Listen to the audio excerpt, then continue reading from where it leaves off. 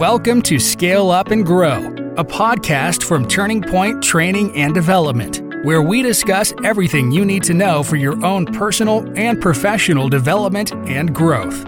Here's your host, Mary Ricketts.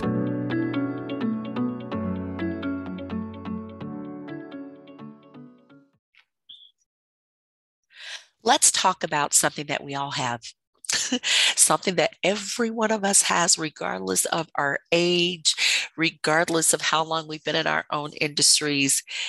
We all have strengths and weaknesses. The question comes, which one should I focus on? That's what we're going to talk about. I want to chat just a little bit about the conversation of, is it smarter for me to focus on my strengths, or should I be focusing on my weaknesses? Let's just be very honest. One expert is going to tell you that your weaknesses are what's holding you back. Another expert is going to advise you to forget about your weaknesses and focus on your strengths. So the question then is, which one is true? Who's right? Let me give you a different perspective on it. Whether you should focus on your strengths or weaknesses is going to depend on the situation, okay? It is advisable to run with your strengths unless your weaknesses are holding you back.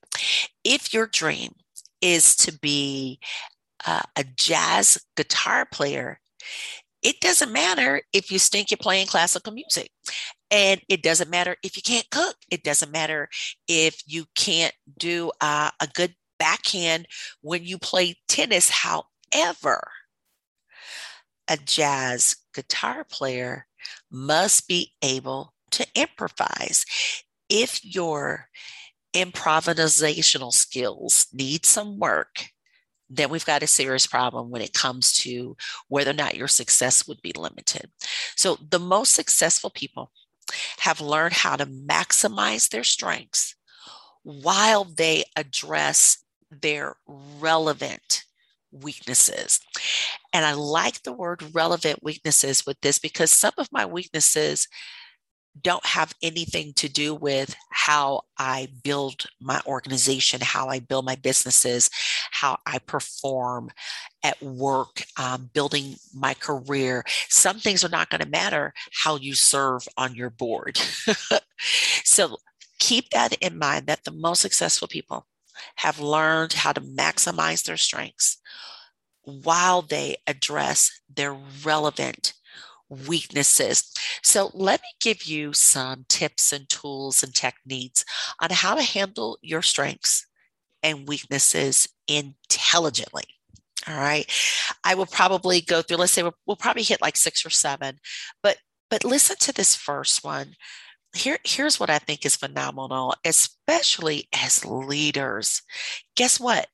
Hire people with strengths that cover your weaknesses.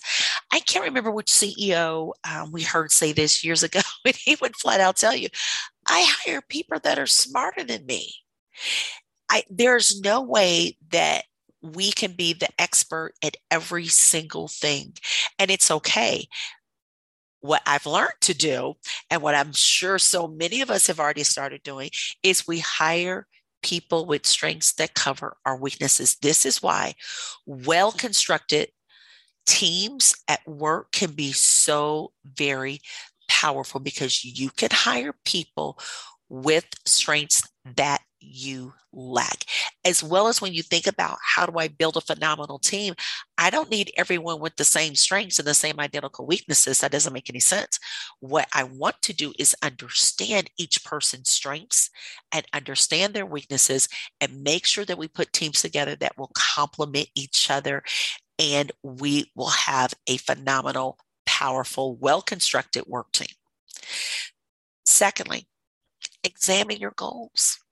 What skills or traits do you need to be successful in the achievement of your goals? Then what you have to do is take a look at where you're lacking.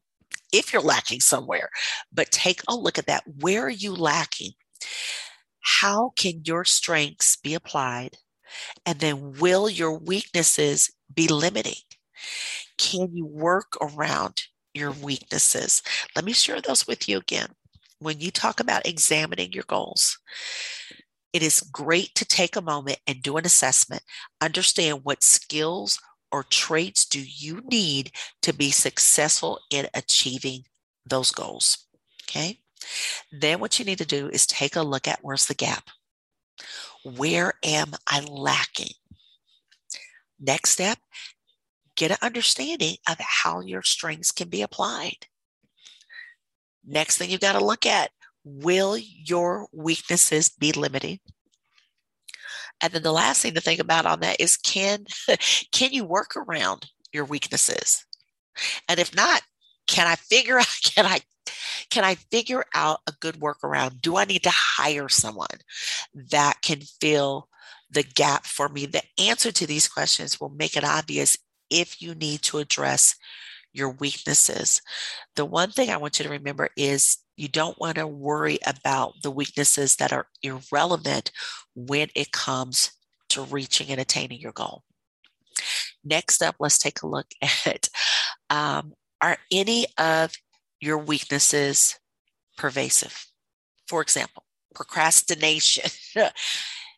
That's that inability to make decisions and a lack of following through on your decisions are weaknesses that will affect everything you do.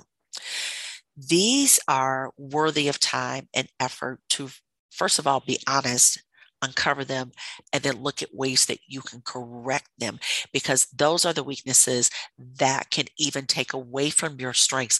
You can be great in planning, but if you're not great at executing the plan, guess what? It's still not getting accomplished. So think about that. When you take a look at what your weak areas are any of your weaknesses pervasive? Procrastination is probably one of the biggest ones that we have to figure out how to address. Okay. Next up, I love this one. Get a second opinion. Scientists have actually discovered that people are often blind to their weaknesses. For those of you that have fabulous friends and family members, and sometimes it can be our own children that will love pointing out mom and dad's weaknesses. There's nothing wrong with that as long as we're going to use it for a useful tool. And even when they do identify their weaknesses, we can often grossly underestimate the severity of it. That's why it's great to get a different perspective, to get a second opinion. Okay. Even when I identify what my weaknesses are, I'll often underestimate their severity. And it's great to make sure, especially in the work environment, that you have provided a safe and honest platform so that your teammates can remind you and help you understand what your weaknesses are and how it's impacting the workflow, how it's impacting the success of the organization. So listen, here's what I want you to do. Be brave and ask a friend. I know sometimes this is touchy, but ask a friend to list your weaknesses. Get as many trusted opinions as you possibly can.